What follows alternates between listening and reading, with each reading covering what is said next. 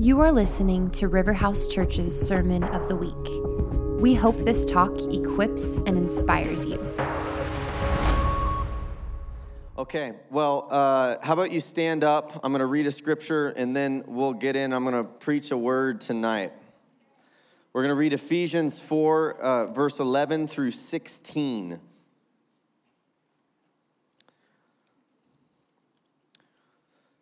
And he gave some as apostles, and some as prophets, and some as evangelists, and some as pastors and teachers, for the equipping of the saints for the work of service, to the building up of the body of Christ, until we all attain to the unity of the faith and of the knowledge of the Son of God, to a mature man, to the measure of the stature which belongs to the fullness of Christ.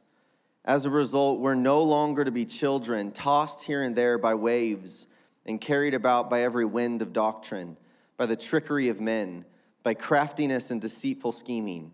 But speaking the truth in love, we are to grow up in all aspects into him who is the head, even Christ, from whom the whole body, being fitted and held together by what every joint supplies, according to the proper working of each individual part, causes the growth of the body for the building up of itself in love. That's the word of the Lord. Thanks be to God. Well, we are closing the series we've been on tonight, going through the core values of Riverhouse through these 5 paradox. And who has been challenged? So who can recite all 4 previous ones? All right, do it real quick. Okay, too long. All right, intimacy and mystery, joy and suffering, power and dependence, word and spirit, and tonight we're going to conclude with honor and honesty. And, that hit home. All right. God is discipling us into a place of knowing him, and that is relationally, we need him to know him. And these paradox really make it evident that we don't have within ourselves the ability to comprehend and know him. Right? And so we have been on this journey of trying to discover the aspect of the nature of God that he's trying to reveal through this unique local church called Riverhouse. And so I really want to encourage you all that part of stewarding, these are significant messages for who we are today and who we're becoming. To really steward these messages and go back, listen to them, ponder them, meditate upon them. Let God really draw you out into a new place of relationship with him through this sermon series. It's a significant series. We're not done. We will be circling back on this. We're actually going to form a publication, a small booklet around these messages and really try to visually capture them, put language and articulate this so that this becomes an aspect of who we are and who we are becoming as we continue to pursue God. Amen? So, and again, DNA is not just caught on Sunday. It's actually caught, it's received, it's transferred in all of the corporate spaces that we have within the church, being revival groups and also corporate prayer times. So again, just want to encourage you, the more that you give yourself, the more that you will receive the leadership of Jesus through Riverhouse Church. So tonight, I want to talk about honor and honesty. And I read the passage out of Ephesians 4 because it's a powerful passage about who the church is. And really, Paul's ecclesiology, which is a fancy word of his understanding of the church and how the church was to grow and how the church was to be governed, is really in this passage. But the main action point of the whole passage is the phrase that we use all the time in the church, but I think we oversimplify it and we miss the depth. We miss that this phrase is actually God calling us into the paradox, the tension of honor and honesty. And that phrase is speak the truth in love. How many of you have quoted this before? You know, we got to speak the truth in love, right? We say it like it's a simple statement. That's a loaded phrase. To speak the truth in love, right? How many of you've had the truth spoken to you, but you didn't feel like it was love, but they thought it was love, right? And how many people, you thought you were loving somebody, but you weren't really loving them because you needed the truth, right? Anybody, you're like, why didn't you tell me that relationship was so toxic at the beginning? Anybody? I've been there, right? And they're like, because you didn't really want it, and I don't know, it was uncomfortable, right? Right, so truth and love, it's a loaded statement. And I as we unpack honor and honesty tonight, I want to do it in the analogy of the body, because this is where we'll build the tension. Paul is speaking to tell us, he's telling us to speak the truth in love in the context of the body of Christ, building and supplying what every part supplies so that it can grow up into the full measure of the stature of Christ. Are you following me? You need to be real expressive tonight, all right? Because we're small in number, but we're mighty in the Lord. Amen? Right? So when we're speaking of honor, right, each aspect of the body is significant. Right? There's nothing wasted in our bodies. Right? Like I hurt my pinky like 2.5 months ago, right? We think like, oh, I have a pinky. I hurt my pinky playing, and I'm like, man, my pinky hurts, and there's so many things that I can't do that I take for granted. You know what I'm talking about? Like you injure one little thing and you realize, oh my gosh, every part of my body actually has to function correctly, or else every part of my body suffers, right? So there is immense honor and value in the body of Christ. And the way that God has created us uniquely and dispensed grace and given gifting and personality and perspective and all of these things, every part of the body of Christ is extremely valuable, right? And because of that, because all of us are image bearers, we're derived from him. He created us. We don't just have value for what we do, right? There's a significance and importance to our function, but the value is actually even deeper is because of our identity, meaning that every single person in the world is worthy of honor because they are image bearers of God and extremely valuable to God and extremely valuable to his plan and purposes being accomplished on the earth. It's just an amazing aspect of what it means to be a Christian is that we have this identity in God, in Christ, that's been redeemed through his blood. So everybody is worthy of honor because every part of the body is valuable, right? And honesty, right? Each part of the body is connected to another part of the body, right? And the way that right, like my pinky is communicating to my brain that there's pain, right? That pain is actually the communication, right? It's the way that the different parts of the body communicate, right? And I remember I was in the sauna one day years ago, and this old man was talking to somebody. You know how you're in the sauna and you hear these interesting conversations sometimes? I don't have time to tell you like some of the conversations that I've heard. They'd be really entertaining, trust me. I could make you fall over laughing. You're like, that didn't happen. Yes, it did. Ask AJ. We were both like, anyways. But I'm in the sauna this one day. This is what like this old man's talking. I'm like, this guy's like a wise old sage talking. And the guy's like, oh, well, you mean you can get rid of all that pain and stuff if you just take some pain meds. And the guy's like, no. I'm not going to take those pain meds. He's like, pain is good for you. It tells you what's going on in your body so you can respond in the right way. And I was like, that is well said right there. I was like, I hope that guy's sitting there is convicted right now that he's just numbing himself out, right? Because if we numb out the pain, we actually will do things that cause more damage to the body, right? So the nervous system is always communicating with itself. And the way that the body members actually communicate and there's alignment there's these signals, distress signals. Hey. It's like weightlifters when their bodies go big, they're not listening to their calves. You know what I'm talking? It's like their biceps, they're not listening to their calf. Calves are like, you're getting really heavy up there. You know what I'm talking about? All right, so the body has to communicate to itself. And when there's a breakdown of communication, the whole body ends up suffering. Right, so honesty is required. Honest communication is the way that the nervous system fires. It's this little shot of pain sometimes, but it's needed because we are all connected. We are not apart. We're not living our own little existence. We are all connected, and we are hardwired for connection. Right, like if there's one thing that's hit me hard about this whole Kobe Bryant thing, which it's been sad for me, is how deeply we're wired for connection. I never even spoke to him in my life, but I can empathize and mourn for him and his family because I felt a connection with him because we are so, we form connections. And honesty is necessary. So is this making sense to you? All right, so to speak the truth in love is that we are we're honoring people for who they are, the value, the eternal worth, the significance, the identity, right? But then we are also committed to giving honest feedback to them. We're speaking the truth. We're not, we're a mirror. Honesty is a mirror at its best, right? And just like definition here, honesty is a quality of speaking the truth plainly. Let your yes be yes and your no be no. Honesty is a mirror. It gives crystal clear feedback, right? Crystal clear feedback, right? And honor, right? All mankind are image bearers of God. We see this in the book of James. We see this in Ecclesiastes. Eternity is within our heart. We see this in Genesis. And therefore, because they're image bearers, they're worthy of honor. Identity is what merits honor, not behavior.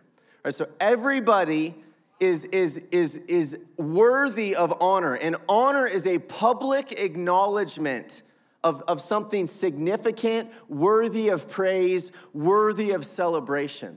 Right? So every person that you meet in your life, whether they are the most heinous in their behavior or they are the most, pious in their behavior, are worthy of honor. We're to honor all mankind because they are image bearers of the Father God and redeemed through Jesus Christ.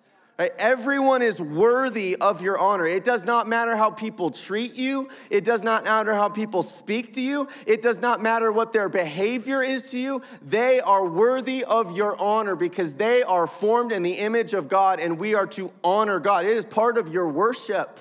This is what James talking about when he talks about taming the tongue. He's like, from the same mouth cannot come blessing to God and cursing of the ones made in his image. It makes no sense. If we're to be true in our worship, we have to honor all people and recognize that C.S. Lewis says that if we could see people in their glorified state, we would be tempted to fall down and worship them, worship one another. Just a little quote he had in one of his ponderings. We have no idea who we are. We have no idea yet. We've just seen a glimpse of our full potential. And so we're to honor one another. And at the same time, we're to speak the truth plainly. We're to call a spade a spade. We're to give honest, crystal clear feedback. We're to be a mirror for people that says, this is what your behavior's doing. This is what's going on. This is what I see. This is your blind spot. This is, right? And the reason this can be paradoxical is because it's like, how do I do both of those things at the same time? Because the more I get to know you, the less you seem like I saw in the vision and gave you a prophetic word, and I just start to see all this brokenness. Why are you quiet? You know what I'm talking about? You first meet someone, it's like, oh my gosh, they're amazing. You're like, man, I had this word for you. You're going to change the world. You're going to do this. You're going to do that. It's like, you're amazing. Then like 6 months later, you're like, you're still amazing. Then it's like 18 months later, you're like, you're kind of starting to annoy me. In fact, I think you're kind of cocky. In fact, you're kind of like, you know what I'm talking about. Right? Or like, man, I don't really like the way you just talked about me. Like stuff comes out, right? The reason that this speak the truth in love is paradoxical is because of human brokenness. We are both image bearers of God, and we are still walking that out, and we have brokenness. So it puts some pressure on our mouth as far as how it goes to we relating to people, right? And it makes it very difficult, and it makes it, what does honor look like in this situation? What does honesty look like in this situation? Am I making sense? All right, so I'm going to just give some scriptural references here to kind of just build, and then I want to kind of put this into real life. All right, so when honor, we see this in the way that Jesus related with Peter, Nathanael, and Zacchaeus. He looked at Peter in one of the Gospels, and the first day he met him and said, "You're a rock." Was Peter a rock? No, but what was Jesus doing? He was honoring the image of God that Peter did carry. Right? He looked at Zacchaeus and honored him. Right? It was an honor above all honors to have a rabbi come to your house. He is hiding in a tree because he's been taking advantage of people and stealing all their money. And Jesus honors him. Why? Because he saw that Zacchaeus was actually a generous man. And one act of honor actually unlocked his identity. And he said, I'm going to pay everybody back triple what I stole from them.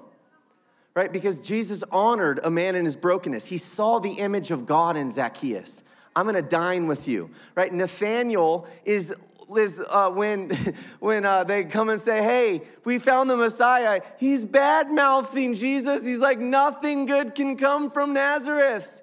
He's a racist. Like all of you making fun of Caldwell and Nampa. I'm serious. He's like, that place is the pit, man. It's like Barstow, California. It's the armpit of the whole region. And Jesus sees him and says, behold, an Israelite in whom there's no deceit. What? Because he saw the image of God in Nathanael. He didn't respond to his behavior. He was responding to his identity. He was giving honor. Jesus honored people, right? We see this the way the Father honors the prodigal son. Why is he throwing him a party? Why is he throwing him a party? Has nothing to do with what he did. He just says, you're my son.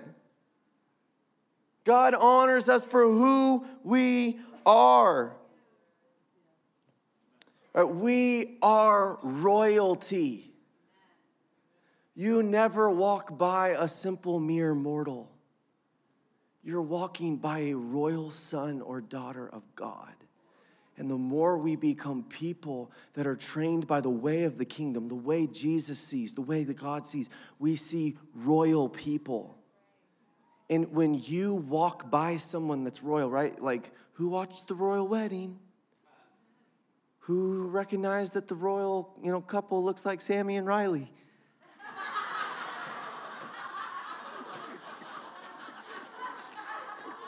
They do, it's weird. Look at pictures. Yeah, he's not as bald. But he's more ginger. Right? We as human beings, we actually are gravitated towards royalty. Right? We care about what royalty dresses like, what they do, what they wear, where they walk, how they socialize. We're drawn to it because something within us knows that's what we were created for.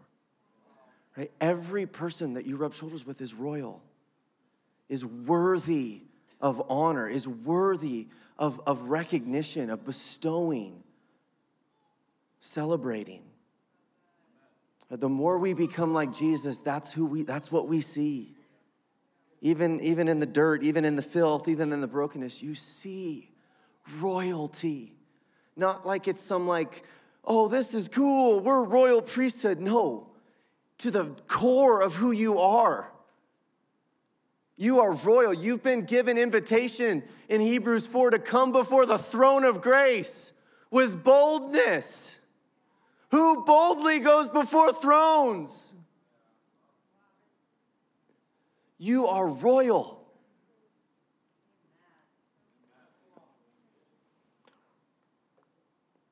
And here's some scripture for honesty. Paul rebukes Peter.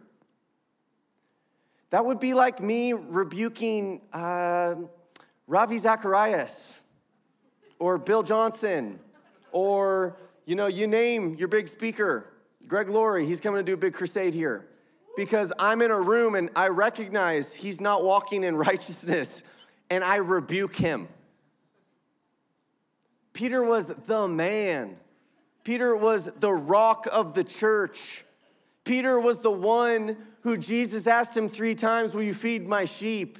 Peter was the one called on the shores of Galilee. Peter was the legitimate apostle who had been with Jesus. Paul never met him in his real life.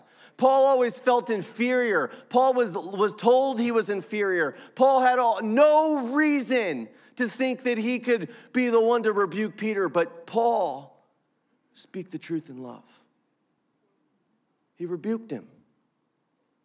Right? And you can see that Peter and Paul, Peter later honored Paul in one of his letters. Right? He spoke the truth to even Peter. Nobody's above reproach, not even the rock. Paul with the Galatians, honesty, read it. He's like, who has bewitched you? This is the author, by the way, of grace. This is the man who communicated grace better than anyone. Who has bewitched you? Jesus with the Pharisees, brutally honest. Jesus with all his disciples on the Sermon on the Mount. He's telling people, don't lust, don't do this. You've heard it said this way, do it this way. He's honest. Jesus with Peter. Peter got a lot of honesty. Get behind me, Satan. Jesus with his disciples as they're having a little internal disputes amongst themselves about who's the best and who's the most favored and who's going to get them promotions. Right? They weren't all like in a 12 circle talking about it. Jesus is just aware. And what does he do? He confronts it, gives the honesty. Right? Peter on Pentecost, honest, cuts them to the heart. Right? Their honesty, I don't think I have to go any further. There's honesty. We are called to be honest, to speak the truth plainly. Yes, yes, no, no. This is what I see. You're just a mirror. All right, so I want to go a little deeper into honesty here, and this may pull up conviction, and that's good. But there's two personal applications that I just felt the Lord wanted me to highlight as far as what honesty looks like in your life. The first is that it's personal integrity, which means you tell the truth about yourself, your motives, and your behaviors. Right? And the spiritual practice of this would be confession. James 5, confess your sins to one another that you will be healed.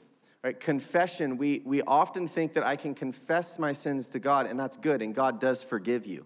Right? We don't need a priest to forgive us of our sins.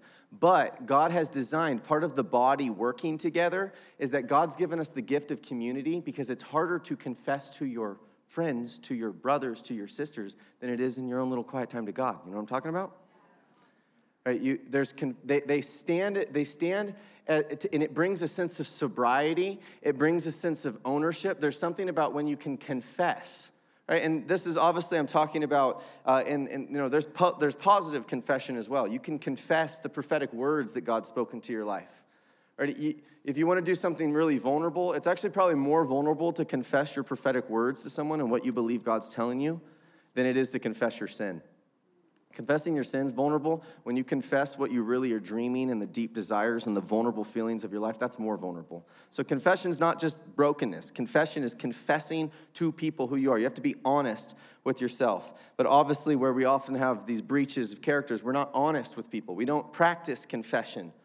We kind of have our own little me spirituality, right? That's not what we were created for. Confession is a powerful spiritual practice. It's a discipline that we're to do. Go to God, get your forgiveness, and then go to people in your life and confess. Be honest about yourself, your intentions, your motives, your thoughts, what's going on. You have to be honest. Honesty starts with yourself, looking in the mirror and saying, I am this, that's who I am. Not just on the secret, I'm the same with people. There's congruency of my private life and my public life. And when there's not, the way I restore congruency is I go to my brothers and my sisters and I confess what's going on so that congruency is restored. All right, so personal integrity is congruency between your inner life and your outer life. And the way that you restore breaches is through confession. All right, here's the second one. And this is hopefully going to hit home even more. And that's relational integrity. You have congruency between the way you speak about people to their face. It's the same as the way you speak about them when they're not in front of you. Should be congruency. It should always be congruent what you say about them to them and what you say about them to someone else when they're not around. Here's the exception that you would all come to as you reflected and meditated on this sermon later. So I know you all do that. Is you need times to process. Right, you need healthy processing situations in your life because processors, right, when we have someone that's listening and letting me process, it's actually how we come to the truth sometimes. Right? I got to figure out what's going on in me. Why am I disturbed? Why am I distressed? Why am I hurt? So the exception to this congruency between what I say to someone and what I say about someone is when I'm in healthy processing situations. Right? And what makes a processing situation healthy is that the processor and the listener are working together to help the processor come to the truth of what he or she thinks or feels for the sake of unity. So meaning that when they get down to the truth of what they think or feel, that message is then brought back to the person's face. That's what restores congruency.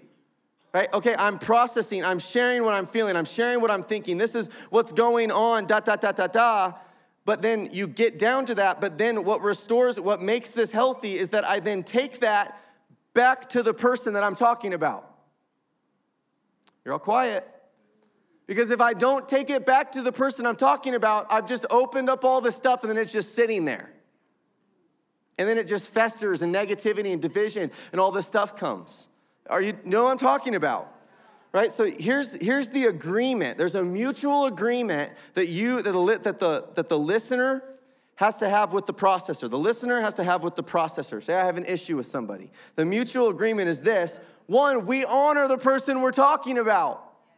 The reason we're having this conversation is because of who they are. And there's behavior that's hurting me because it's not in alignment with who I know them to be. There has to be mutual agreement of that. There's no space for slander. There's no space to assign motives, to point the finger. It's saying, this is what's going on. This is what's happening, right? So honor protects us, 1. 2, we are agreeing that we're working to help the processor get a hold of what he or she thinks and feels for the sake of unity. We're not just doing this because we want to shoot the breeze and just gossip about someone.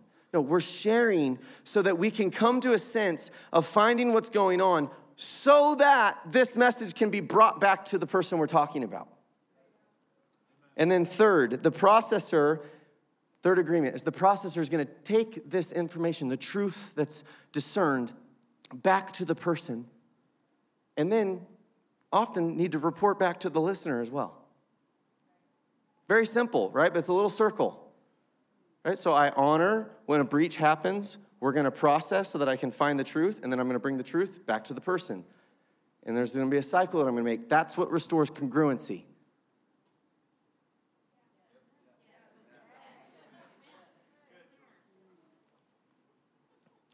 Withholding on it, the hardest step. What's the hardest step in this? It's to take the message back to the person. But withholding that, if we do not perform the last step, which is what restores congruency between what I speak to someone's face and what I speak about them when I'm not to their face, if I don't make the last jump, withholding honest feedback is not love, because we usually say, no, I love them. No, it's not love. It's absolute selfishness, and it really says, I care a lot more about what you think about me than about you.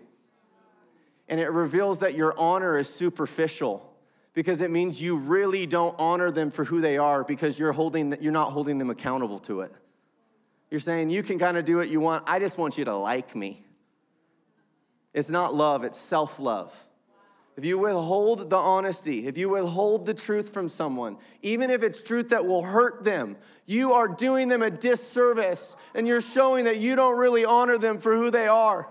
Because God's put you in their life to be a pain point. He's connected you through relationship because you're a part of the same body and you're getting pain shooting through you. And you're saying, I'm not going to tell you because you might reject me because of this, because of that, because of whatever. No, you're called to speak the truth.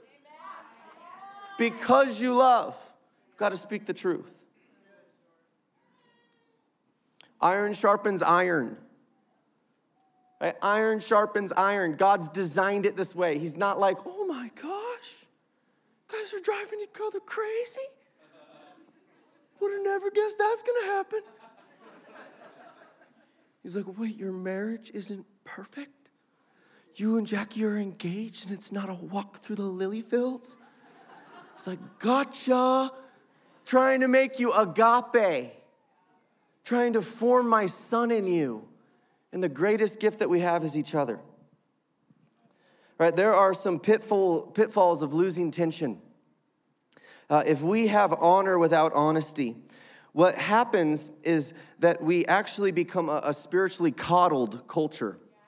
And we're coddled spiritual infants who can only handle milk instead of solid food. And Peter tells us, grow up into salvation, right? And we're supposed to grow up. We can't just have spiritual milk the whole time. And the writer of Hebrews said, I'm going to relay these elementary things to you because you can't handle anything more than that, right? If we can't speak the truth, if we just have this honor where we honor and speak to the golden people, but we don't speak honesty, we coddle. We're coddling one another, and it creates stagnancy. There's no growth. There's no development. It becomes a stagnant culture because I just need milk. I just need blessing. I just need encouragement. I just need all the things that make me feel good on the inside. Right? That's not what we need sometimes. We're to speak the truth in love, right? Do you see the tension in all of this? Right? If we have honor without honesty, it is a superficial honor because accountability is not being practiced. Right? We think of accountability more as disability, but that's not really what it's about. It's about accountability. You're accounting for people's ability. You're holding people to become who they were created to be. Why did Peter get rebuked so strong by Jesus? Because when Peter was speaking to Jesus not to go to the cross, he was setting his mind. He was looking from earthly ambition. He didn't want Jesus to go to the cross because he wanted Jesus to conquer Rome and him to be the right-hand dude. And Jesus rebuked Peter because he said, no, you are not that type of rock. You're a spiritual rock for a spiritual house. And to protect the integrity of Peter's call, Jesus rebuked him in a way that he would never, ever forget. So that when any time self-motive, self-ambition reared up, I guarantee you, he remembered, no, get behind me. I am not my way. I am called. I am a spiritual rock for the church of Jesus Christ, not to build my own empire with my own kingdom. Right? Truth protects. That is accountability. Right? If it's superficial honor, right? A real honor practices accountability. When you truly honor someone, you believe in who they are enough that you'll wound them with love. Faithful are the wounds of a friend. They're faithful wounds. They hurt, but they will bring healing. They're scary, but perfect love casts out fear. And this is Paul with Peter. Paul honored Peter as the rock of the church. That is why he would have the courage to rebuke him, because he saw Peter again vacillating. Am I going to be like the Jews to please man, or am I in? Paul said, no. He rebuked him because he was calling him to the standard of who he was. It was not to slander. It was to convict and say, this is who you are. Honor without honesty is nothing. It's void. It's not even real. Shows that there is no honor in the first place. If you lose tension the other side, you have honesty without honor. Condemnation creeps into our love feast. And our words become like knives that leave each other wounded. Right? If you have honesty without honor, you are more in love with what is true, and you're blind to what is the truth. You actually, right, there's a difference between what's true and what's the truth. Right? Behavior can be true, but it is not the truth about someone. Right? If you have honesty, but you don't know honor, all you think what's true is the truth. We start to feel justified and just beating people. What are you doing? You seriously did it again? It doesn't come from love. It doesn't come from honor. And it leaves people wounded. Right? If we have honesty without honor, we lack tenderness and affection. Right? We think, that Paul just got ripped and brutalized by Pharisaical Judaism. They slandered him. They said all kinds of things against him. You read the letters of Corinthians, it's clear that Paul is in pain because he's being so attacked in his ministry. But he says, I tell you now, even weeping, that they're enemies of Christ. And I'd wish myself accursed so that they could be brought in. Even in a rebuke, there's tenderness. And I would say until there's tenderness, you actually don't know what a rebuke is, because the Lord's heart is so tender. He does not rebuke us from a heart of wrath. He rebukes us with tears pouring down his face.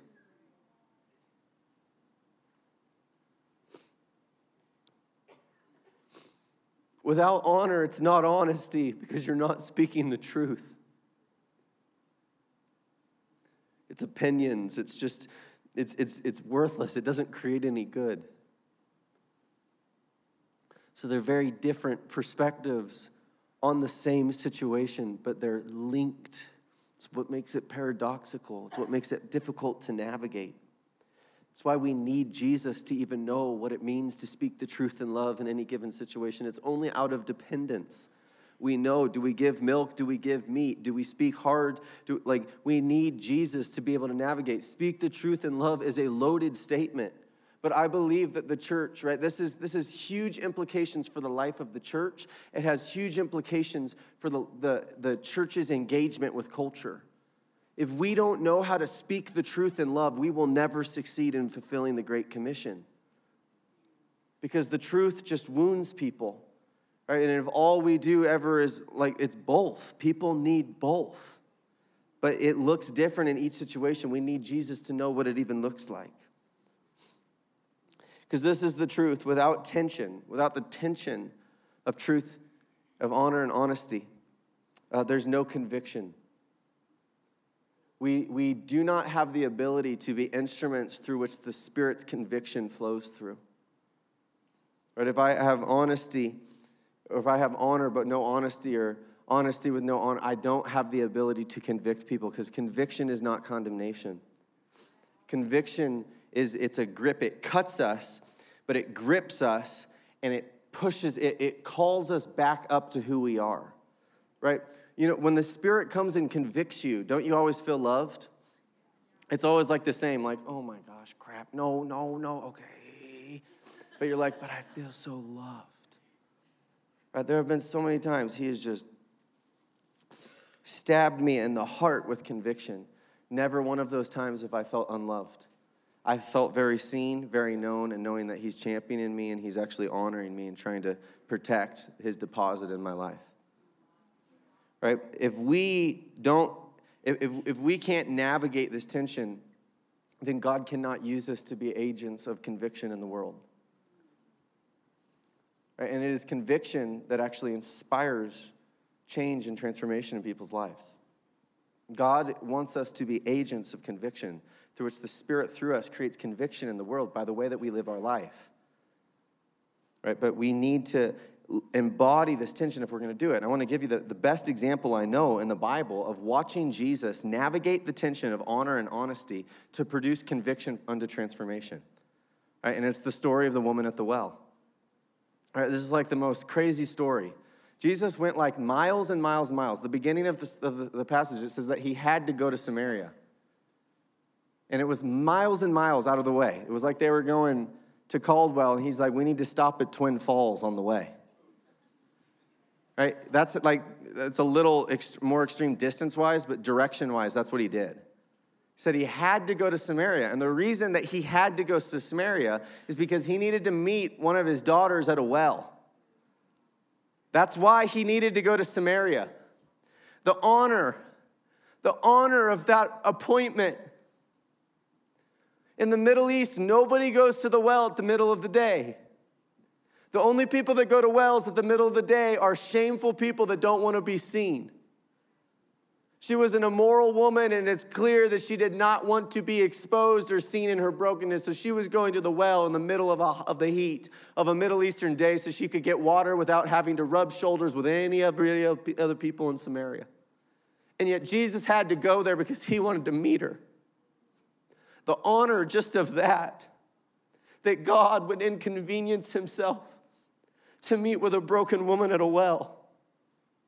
And Jesus is trying to communicate honor through the whole story. But to do that, he both honors her by speaking to her. We see all these acts of honor. He goes out of his way to see her. He starts to speak to her. This was violating everything of that culture. Men did not speak to women, much less a rabbi, much less a prophet.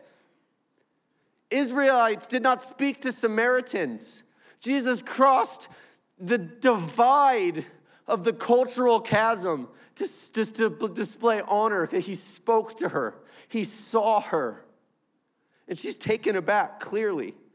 Why is this Jewish rabbi speaking to me?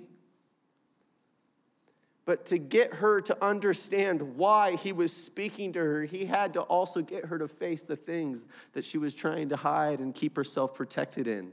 And he speaks the truth to her. But you see, all throughout the passage, she's trying to understand. She's trying to understand, why does he love me? She's experiencing love, but it's foreign to her. She doesn't know what agape is. But it's clear in the passage, she's experiencing love. But then he's speaking the truth at the same time. And then she starts going from, it's not just about my husband's, I see that you're a prophet. And then when she recognizes he's a prophet because he speaks the truth about her immoral past and that she's living with a man out of wedlock, she starts to go into the deeper shame, which is the social shame that I'm a Samaritan, which, just to give you, this would be like a Mormon woman. Samaritans had their own form of the Jewish religion, their own temple, the own way they worship. So Jesus not just going out of a way for a broken woman who's living with a man, but it's for a Mormon woman who doesn't worship. And then it gets deeper, and she says, well, I know that you say that the Messiah will come and that you'll worship in the temple, but we worship here. And she's expecting that he's going to come as the prophet to rebuke her. And he just says, no, I'm looking for ones that will worship in the spirit and truth. And she's like, what is happening? What is this guy? What's his motive? And then it's like she gets this thought, like, could it be? They say Messiah's coming. And he looks at her and says, I am the Messiah. As to say, I came for you. And it hits her. Love hits her. In all her testimony, all she can say is, he told me everything I did. Go see the man that told me everything I did. But it's clear in the passage, she said, he loves me. He loves me. He loves me. And she goes, and on the account of her testimony, her whole city gets transformed, because Jesus was never going to the well to see an immoral woman. He was going because he saw an evangelist that he just needed to honor and love into who she was created to be. Jesus navigated the tension. He honored her, but he did not deny the truth about her. And conviction pierced her heart and liberated her, so that the woman that wouldn't come to the well to be seen in the morning was running down the streets testifying.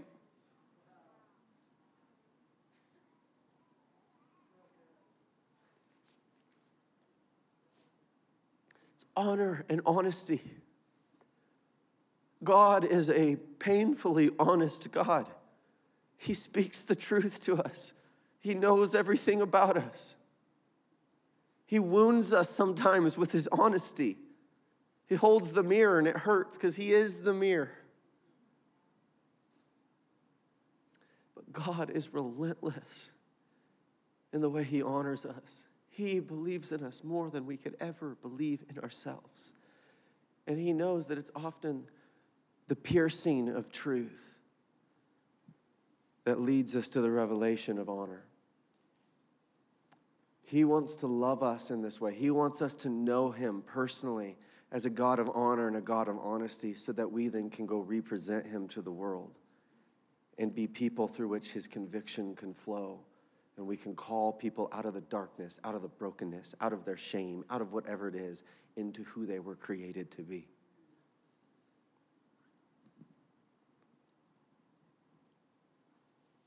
So I want to close in this way. I want you to just bow your heads and close your eyes. And I want to lead you just in a time of examination of your heart. And the kicker is, you're not examining your heart. I want you to invite him to. He is the examiner. So in a minute, I'm going to give you a few minutes of silence, and I just want you to pray the prayer, search me and know me, O God. And I just want to ask two questions that you can ask the Lord. The first is, are there any relationships where you've lacked honor? Where you have spoken a cursed word. It says the power of life and death is in the tongue. Or you have spoken a word that is not of blessing, therefore it's of curse, against an image bearer of God.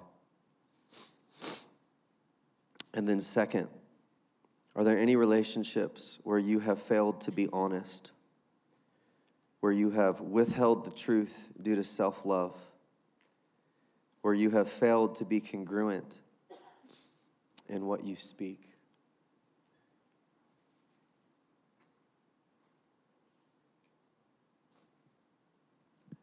So we just invite you, Holy Spirit, and we invite your conviction in the room right now.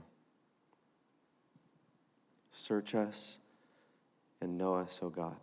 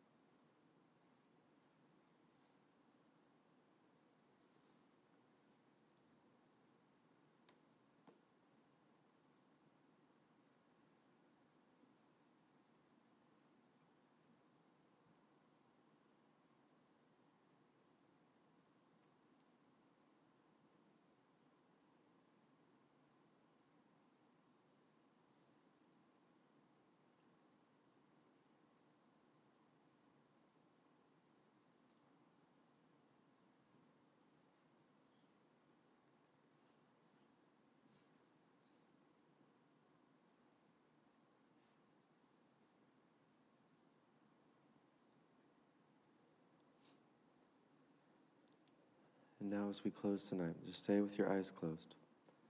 I want you to make it that as he showed you, I imagine some of you feeling conviction. There's a person, there's a situation. And I want to encourage you to obey that conviction quickly. Quick obedience is always better than long obedience. And one of the ways that I think some of you, and it's going to be hard, you don't even want to do what the Lord's telling you need to do, but we have a prayer team up here, and a good kind of first baby step is you could come up to them and you could confess to them, there's this situation, and God's put this person, and I know I need to tell them this, and I want you to pray for me for courage, and I want you to let the prayer team minister to you in that way. So we're just going to put the lights down.